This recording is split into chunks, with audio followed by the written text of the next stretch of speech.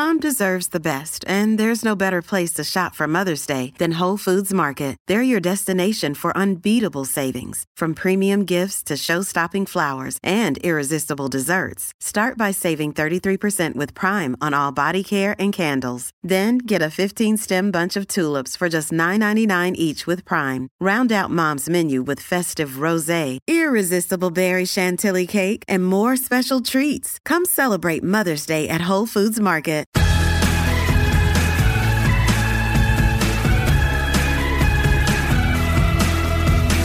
His name is Kevin Kreider. Fast forward 30 years, and he meets someone online by the name of Kelly Me Lee. Okay, so, meet people online. Sounds good. She convinces him to move to Los Angeles.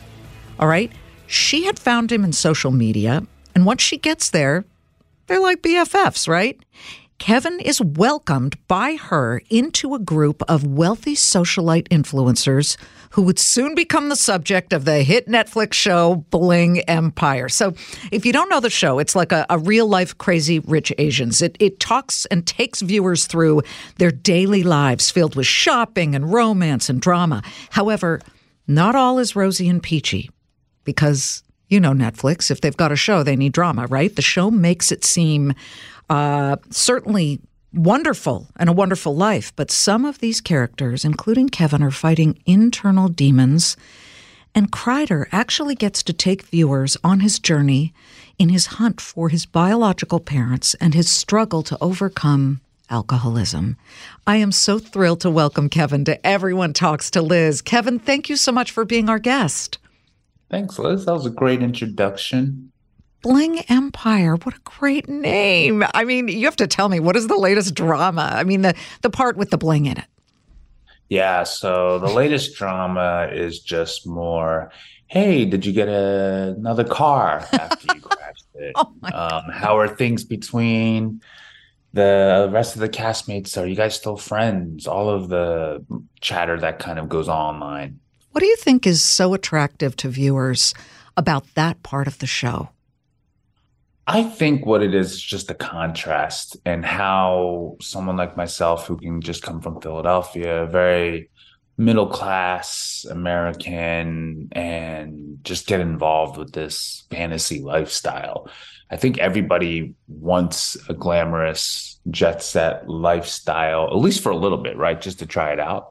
And then you get to actually try it on like a suit when you watch Bling Empire. You're just like, wow, that's either for me, or you're watching it because you're thinking, oh, I'm glad that's not me. Or you just feel better about your life because you think, oh, man, I'd rather have my problems than their stuff. Well, isn't that the saying, right? Everybody throws their problems into a big pot in the middle, and you end up taking back your own problems because you don't like other people's problems. When you got to L.A., what did you think was going to happen? Did you think that you would go there? Because a lot of people head to Los Angeles with stars glittering in their eyes, and then they find out it's really hard. Look, I mean, I'm no different. I've tried to make my trip to LA a couple times in my lifetime. I remember 7 years ago, I was talking to my ex, but now, I mean, she is my girlfriend now, but we were, weird story, right? We were dating, we broke up, now we're back together. So what do you call that? Recurring girlfriend, I guess? Repeat. Yeah, so Devon, who people are familiar with in season 3, her and I wanted to move to LA a long time ago. We were actors. We wanted to do our careers in TV and film. We wanted to represent Asian lead love stories and just to be Asian leads out there. But when we broke up, I tried to come out here again by myself and, starstruck and wanting to be in Hollywood and do TV and film. And I found that there was nothing. It was just very lonely. And I was sleeping at someone's place who was a friend, by the way, of a friend. And they were just like, hey, by the way, no one's using this house. You can sleep there, but they're in the middle of moving. So you're going to have to sleep on the floor. But thank God the floor is rugged, so you can just sleep on it. So, oh, by the way, there's no electricity. So I slept there for a week, just trying to find my way in Los Angeles. And, nobody wants to meet you. They just want to just see who the next person is that can make them look good. And Mm-hmm. I definitely wasn't that person. So when I moved out to Los Angeles this other time, there's a little bit more hope, but I wasn't totally convinced. It was just more off of a leap of faith of just, hey, you know what? I can always go back to Philadelphia, or I'll just go to Southeast Asia and restart a career there, which was my original plan. I'll give this whole thing a year. And then Okay. my first month here, I was like, oh man, I think I just want to give it 3 months. Then 3 months goes by. I was like, okay, give it 6 more months. 6 months go by, things are going good. I'm like, okay, I'll give it a year. Now things were doing good. I was like, okay, give it 5 years. And then, Hello, California. yeah, seriously, it was just one of those things where when a TV show was happening, then it was like, oh, wow, we might have something Mm. special. And then when we were doing Bling Empire and filming it, I knew we had something special in the first season. And it seemed to, my intuition was right. Like the world has never seen anything like it at that time. And now it's just normal, Yeah. whatever lifestyle I'm living, or the feelings or starstruckness of Los Angeles. It never really hit me this time around, just because I had a more level head of, hey, this might not work. Right. Well, that's the thing. You come in with different goals and different anticipations, and then the realizations don't sometimes match the anticipation. You talked about heading back to Philadelphia at one point. I'd actually like to take you way back to Philadelphia. Do you have any Sure. memories of when you first discovered that your American parents were not your birth parents? Yeah, that was my parents tell me stories when I came off the plane with open arms, and they said that apparently I just knew that this was going to be my new family. They must have prepped me or talked to me Hmm. back in Korea, because I was going off the plane saying "amma," which means mom, "appa," which means dad. And so they told me that story. But my first memory of coming to the United States was in a plane, being led to the bathroom by someone who was sponsoring me at that Mm. time. Basically, a sponsor meant like just getting me to America safely, soundly, because I can't fly a plane by myself, so they had somebody with me. But my actual real memory of being in America was in the driveway. It was really dark, and I was going into my home for the first time, and I heard a dog. And I just remember that dog jolting me into like consciousness. I was like, oh my God, this is like actually my first memory. Wow. Wow. And tell me about the childhood that you had. Obviously, you needed to learn English. Well, you were so tiny. Yeah. So actually, I remember everything in English, even though I was speaking Korean up until probably 5 or 6 years old. Even from that memory of the dog and the darkness I was telling you about in the driveway. And so then my upbringing was very just, it felt normal until literally probably kindergarten, first grade, and I just felt like I was so different. And it was just because I went to school then. And that's where, when you go into a white community in a school, you're in their playground, you're in their territory, they're gonna make you feel like crap for a while. Hmm. Kids, they're mean. They want to feel good or bad about people. Like they just bully, they say whatever is on their mind. And everything was pointed out why I was different.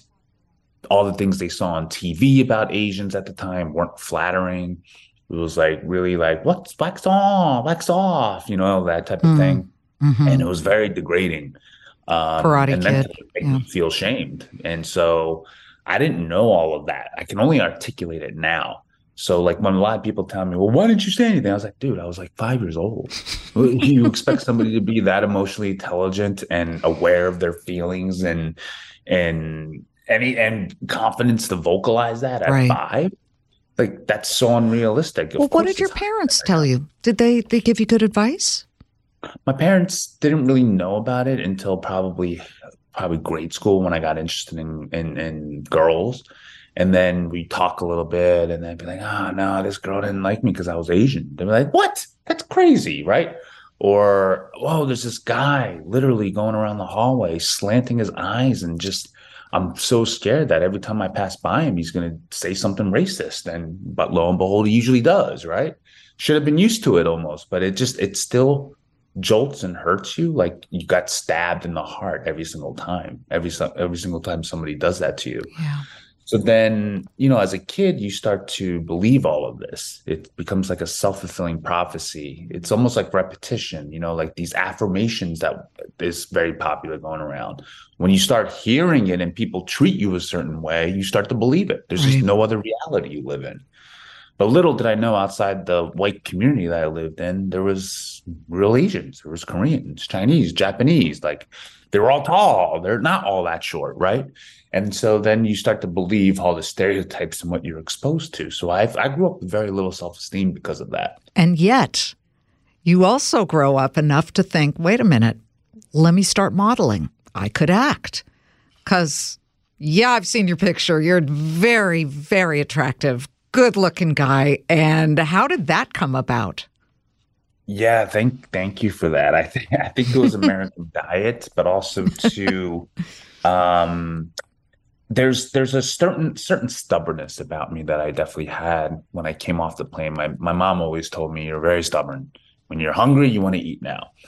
But after getting beaten up a lot by people's bullying and words and just microaggressions or racist rejections, I started to get tired of it. And I looked at, I don't know how I created this self-awareness, but I looked at how I even treated my own race, being in a white racist community at times, or not even racist, I want to say. It's just more like they were very ignorant. And they thought that making fun of Asians or bullying was just normal. And so when I started to feel the same way, I was like, there's something really inherently wrong with this. Like, if I can't look at myself and my own people in a loving way and love who I am, right? How do I expect other people to? It was this like push-pull of, oh God, I don't want to look like one of them. I don't want to be one of them. But if I don't want to be one of them, how will I ever be accepted? Or how will I be not seen as second tier or lowest on the totem pole? So then after a while, I just started to see where I got these images from. And it's like, oh, it's TV, it's film, it's modeling. And I was 6 feet tall back in 7th grade even. And so a lot of people are like, you should consider modeling. And it wasn't because they thought I was attractive, just because I was so tall at the time. They're like, models are tall. And now models are even taller now. They're like 6'2" to 6'4". 6 feet's like on the short end now. But 6 feet back then was really a nice height for models. And so then I got into modeling because my mom pointed out this one model named Tyson Beckford. African-American. He's like, by the way, he's half Asian and girls love his eyes, just like yours. And I was just like, it was like one of those things where I was like, wow, well, maybe I could, right? And then I think it was upbringing that gave me a little more confidence. Like my parents instilled more confidence in me. And same with just seeing other people have more confidence. Right. You start to pick up their behaviors a little bit more, even though they're the same people actually beating you down, right? But then I came to a place where succeeding in fitness and personal training and winning bodybuilding shows, I built more confidence in myself. I was like, wow, I can do this. And then I was like, I'm going to nail the modeling game because there aren't any other Asians out there to represent this. And if I'm not going to try, then what else do we have? Sure. There's nobody really. And then there was somebody, and I was like, wait, we can do this. It's not a career just privileged to white people.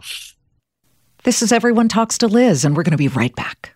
I know a lot of you have had this experience because for those of us who in 2020 were all sent home and we were stuck in a lockdown during the pandemic, we had a lot of time on our hands. And I saw an ad for Masterclass and I thought, I want to better myself. I want access to all of these brilliant people who teach you things. With Masterclass, you can learn from the best to become your best. Masterclass is the only streaming platform where you can learn and grow show with more than 200 plus of the world's best and smartest. For just under $10 a month, an annual membership with Masterclass gets you unlimited access to every instructor. And I don't care. You can wake up one morning and say, I want to learn about business. And then another where you say, I want to learn how to survive in the wild if I have no water and no fire to make me warm. You can access Masterclass on your phone, on your computer, smart TV, or even in audio mode. And the classes totally make a difference. Don't wait another moment to start your learning journey with Masterclass. Right now, our listeners get an additional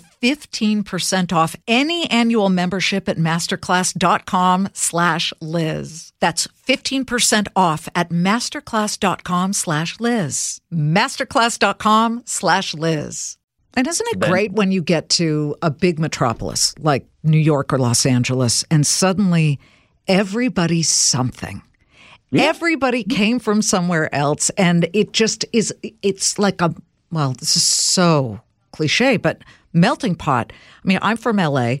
I had friends of all kinds because it's a big, open-minded city, and it's just awesome. And here you are, you get introduced to Anna and Kane and Kim and Cherie and Jamie and Christine, all of the cast members of Bling Empire.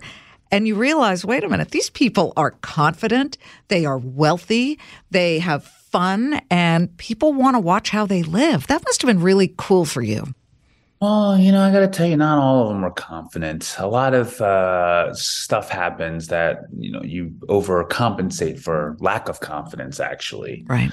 I found that some of the castmates came from a lack of feeling like good enough about their parents, or because of their parents, they were so successful. So they felt insecure about their own position in life. But I would say that my journey didn't start off like that. It was, I was beaten up in New York. I hit rock bottom. I lost a lot of my life, my identity of who I was, lost more confidence, money, my hair, even from alopecia areata at one time. It wasn't until I actually went to Los Angeles, in a place where I was like, oh my God, this place is more vain, more famous. Everybody's everything more than I am. And I'm like, I come here and it's like all of a sudden, like I just start thriving. It's weird, right? But at that time, I stopped caring about that stuff.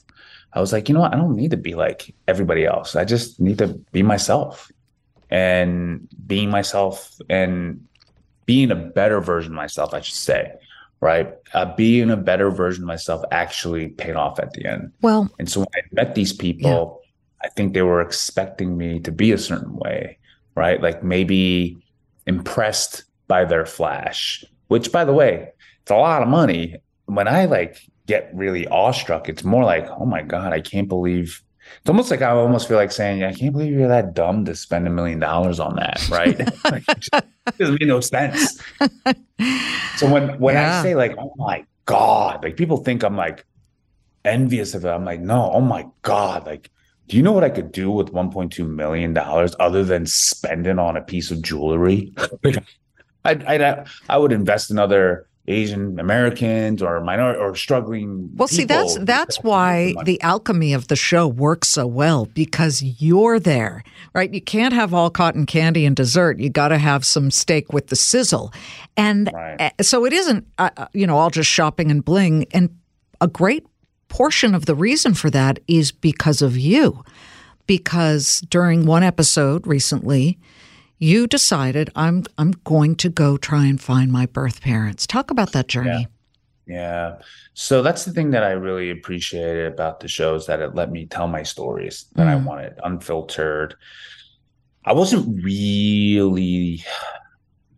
My journey of finding my birth parents is longer than just what we filmed on Bling Empire. It was actually been something that I was trying out since probably 2009, 10, but then been to Korea. Laws change. What I mean by the laws change is that sometimes they set up laws to protect the parents from the kids reaching out. Got it. But then it's illegal for them to give you some information on people or to reach out or do any of these things. So things have changed quite a bit since I tried back in 2009. Lost communication with a lot of people in Korea just because of turnover. So I stopped. And then Bling Empire happened where they're like, hey, did you ever think about? I was like, yeah, I'd love to rediscover that actually, because now that I'm in Los Angeles, I'm a little bit closer to Asia. So the Mhm. time difference, I can hop over there easier. I'm now more engrossed in Asian community, so I understand like what it's like to be Asian more. I'm more comfortable being Asian, so let's do this. And then I started to dig into my past papers, found new people to help me out, and once again, though, it just seems like Korean laws are very different than American laws. You know, like just because you know someone's name doesn't mean jack crap over in Korea. It's like, well, they got to reach out to you. That's every single answer I pretty much got. You never found them yet. No, never found them. But I mean, in the third season, you can see that I found a relative. It was a first cousin. So that was the closest I've come so far. What But was that's that been, like? Hold on. We got to hear that. I mean, it was such a huge relief because that was 13 years of searching for Mm. anything. So when you found somebody who has any genetic identity towards you, and what I mean any, I mean a little bit more than 0.25% genetic identity. Like we had like 9 or 10% genetic identity or something crazy. It's so surreal. You feel like a monkey almost just wanting to like, circle each other, touch each other's hair, like see if it's real. Like it was just really really surreal, and you felt like a lot of the answers were answered. It's almost like you don't really close a chapter on that life, but you're like, okay, this was worth it. I'm deeply touched by this and affected by this because I can only imagine that when you met this cousin, male, female, Female, yeah. female, you must have had a million questions for her. Oh my God, we did. Like it wasn't enough for TV land to actually put it in the show just because it'd be so boring, right? It was like, oh my God, do you have a family? Do you have kids? Like all this stuff. It's like, hey, what was it like? Hey, what are you trying? Like, how long you been trying? All these questions that you just can't have it all in one session. What was the most important crux of what happened meeting her? I think it was realizing that I had a family biologically, even though emotionally you don't feel that close, but you feel close enough where you're like, okay, we're family. Oh, And just like family, though, even for me, it's not like I talk to my family every day or every week. You just know they're there. You yes. just know that you could probably call them up anytime and they'll answer and you can call them. Like, I still feel that way with my cousin. We just don't talk that much anymore. You had a years long, pretty brutal battle with alcoholism. When Yeah. when did you realize that you had hit rock bottom, and how much of your lack of knowing that chunk of your identity drove you to alcoholism, if you could guess? Yeah, I would probably say a lot of my identity problems led to alcoholism. What I learned about alcoholism is that it's more about feeling comfortable in your own skin. Mm. That's why a lot of people use alcohol to numb themselves, to feel better, to be a better version of themselves with just drinking alcohol. You could just do that. But it eventually, what ended up happening with me is that I used it as my main tool. It became my identity to become the person that I thought I wanted to be. And then you drink too much and you realize, oh crap, why isn't this working anymore? And it took me years to figure out that it was not working. Right. And then the rock bottom really happened when I was back in New York and I had to come back home to Philadelphia. And then my rock bottom kind of got dragged along for a little bit. I didn't realize staying away from alcohol wasn't just the problem. Like I had to do something about it. Mm. And the solutions in the 12 steps, right, of a recovery program. And then met my girlfriend at the time, Devon. Well, she's still my girlfriend. Going back to that first part of the conversation. Yeah, the recurring relationship. Yeah, she and I dated. I fell head over heels. Never felt this way before. But I felt scared because I knew I had a problem and I knew I needed to get help. And I just started and I knew I couldn't really get better unless we let go of each other. I see. It was one of the biggest decisions I made at the time because I was like, no, like how can I trust this will come back to me? it may not, right? And then we broke up and I realized, okay, this is it. This is the time to heal, to get better. So then I went into recovery, dealt with my alcoholism, my addictions, myself, my self-loathing, my insecurities, my fears, everything.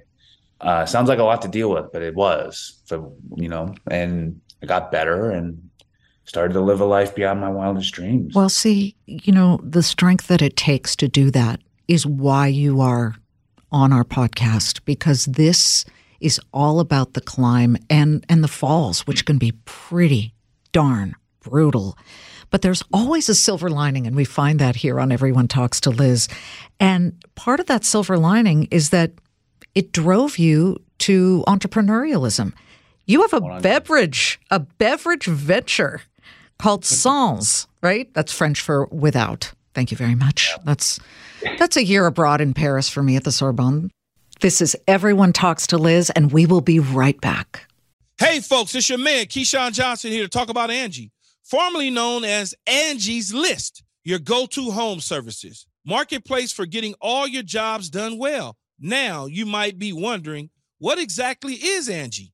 Well, let me tell you, it's the nation's largest home services marketplace, connecting over 150 million homeowners with skilled professionals to tackle any project, big or small. As a homeowner myself, I always have things I want to work on for my house, whether it's general home renovations or fun projects like putting in a pool. With over 200,000 pros in their network, Angie makes it a breeze to research, compare, and hire pros, ensuring every job is done well. Whether you're fixing a leaky faucet or planning a full kitchen renovation, Angie's got your back. And get this, folks, Angie's pros aren't just any old contractors. They're your neighbors, often running small businesses right in your community. Plus, they've been rated and reviewed by others in your area, so you're getting quality service. So why stress over home projects when you can turn to Angie? From finding the best price to scheduling a pro at your convenience, Angie's got you covered every step of the way. So get started today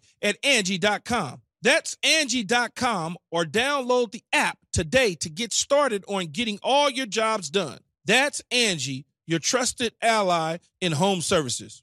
Tell us about the beverage, because it does have a little bit to do with the silver lining out of alcoholism, doesn't it? Totally, 100%. And there's a lot of actual silver linings from alcoholism. First of all, I got to see a life not around alcohol anymore and realized for me, it was actually one of the most beautiful, self-empowering things I could have ever done, is to get sober and to live a life without it. Like, it was just because all of this stuff was my own doing anyway. And I drank more thinking things would get better, because that's what we see in TV, film, media, right? Like, it's going to be better. Here's a glass of whatever, your favorite wine or liquor, all that kind of stuff. And I'm not against alcohol. It was just that illusion that it's going to be the cure and the help for everything and the lifestyle. I was like, maybe that's why I won't get sober. But then I got sober. I was like, oh, this is a myth, actually. So I wanted to unveil what recovery and alcoholism really is, and living a life with alcoholism, right? It's not doom and gloom. It's actually not something I really think about that much. I think about fantastic other things in life, right? Like, hey, how am I going to have a great, healthy relationship with my girlfriend, right? Or like, how am I going to use this platform in a positive way? And so what I realized is I took one of my biggest passions I've ever had in life and things that I wanted to see change, because I did it with the Asian community. I wanted to see Asians seen in a better light in modeling, movies, TV, film. And I pursued that wholeheartedly. And it got me in a great place where I was able to be on Bling Empire. Because that's how Kelly found me, because she found one of my videos I did on the stage talking about Asian masculinity. And she's like, oh, we want somebody like that in my friend group, maybe on the show. So then that's why she got in touch with me.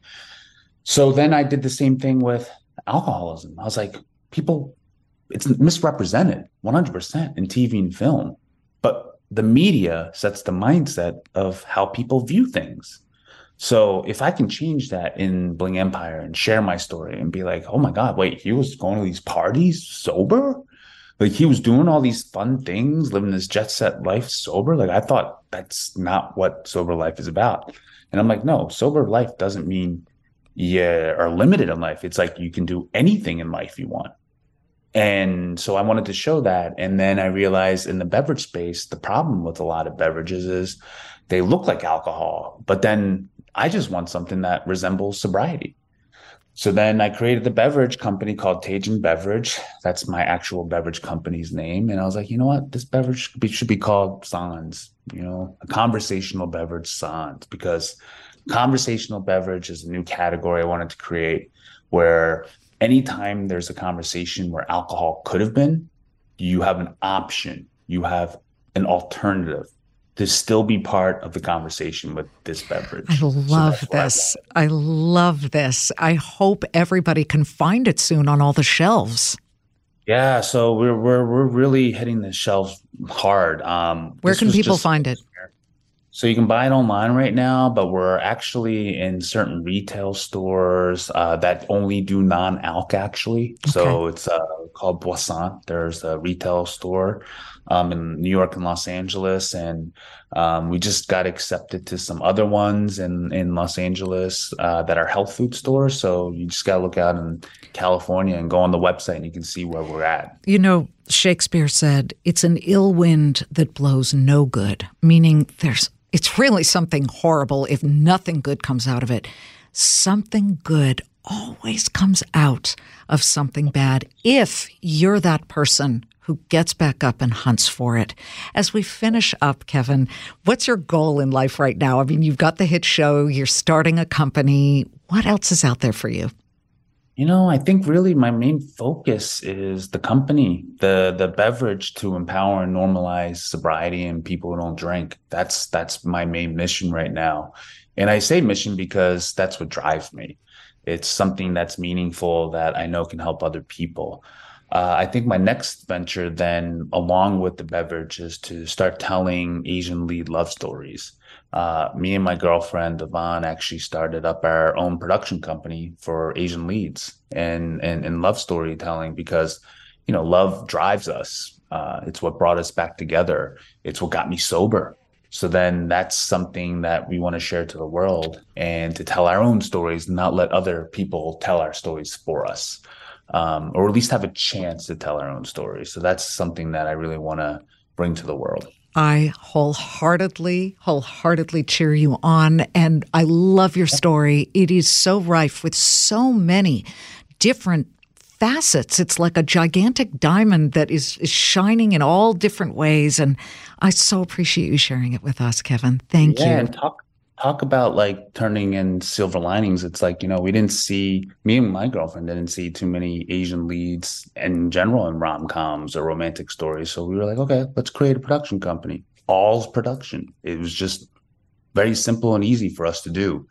And so that's what we're leading into. So talk about taking, getting beaten down, finding an opportunity there. That's what we're doing as well with that. Well, you can either get a choice. You can either whine or you can do.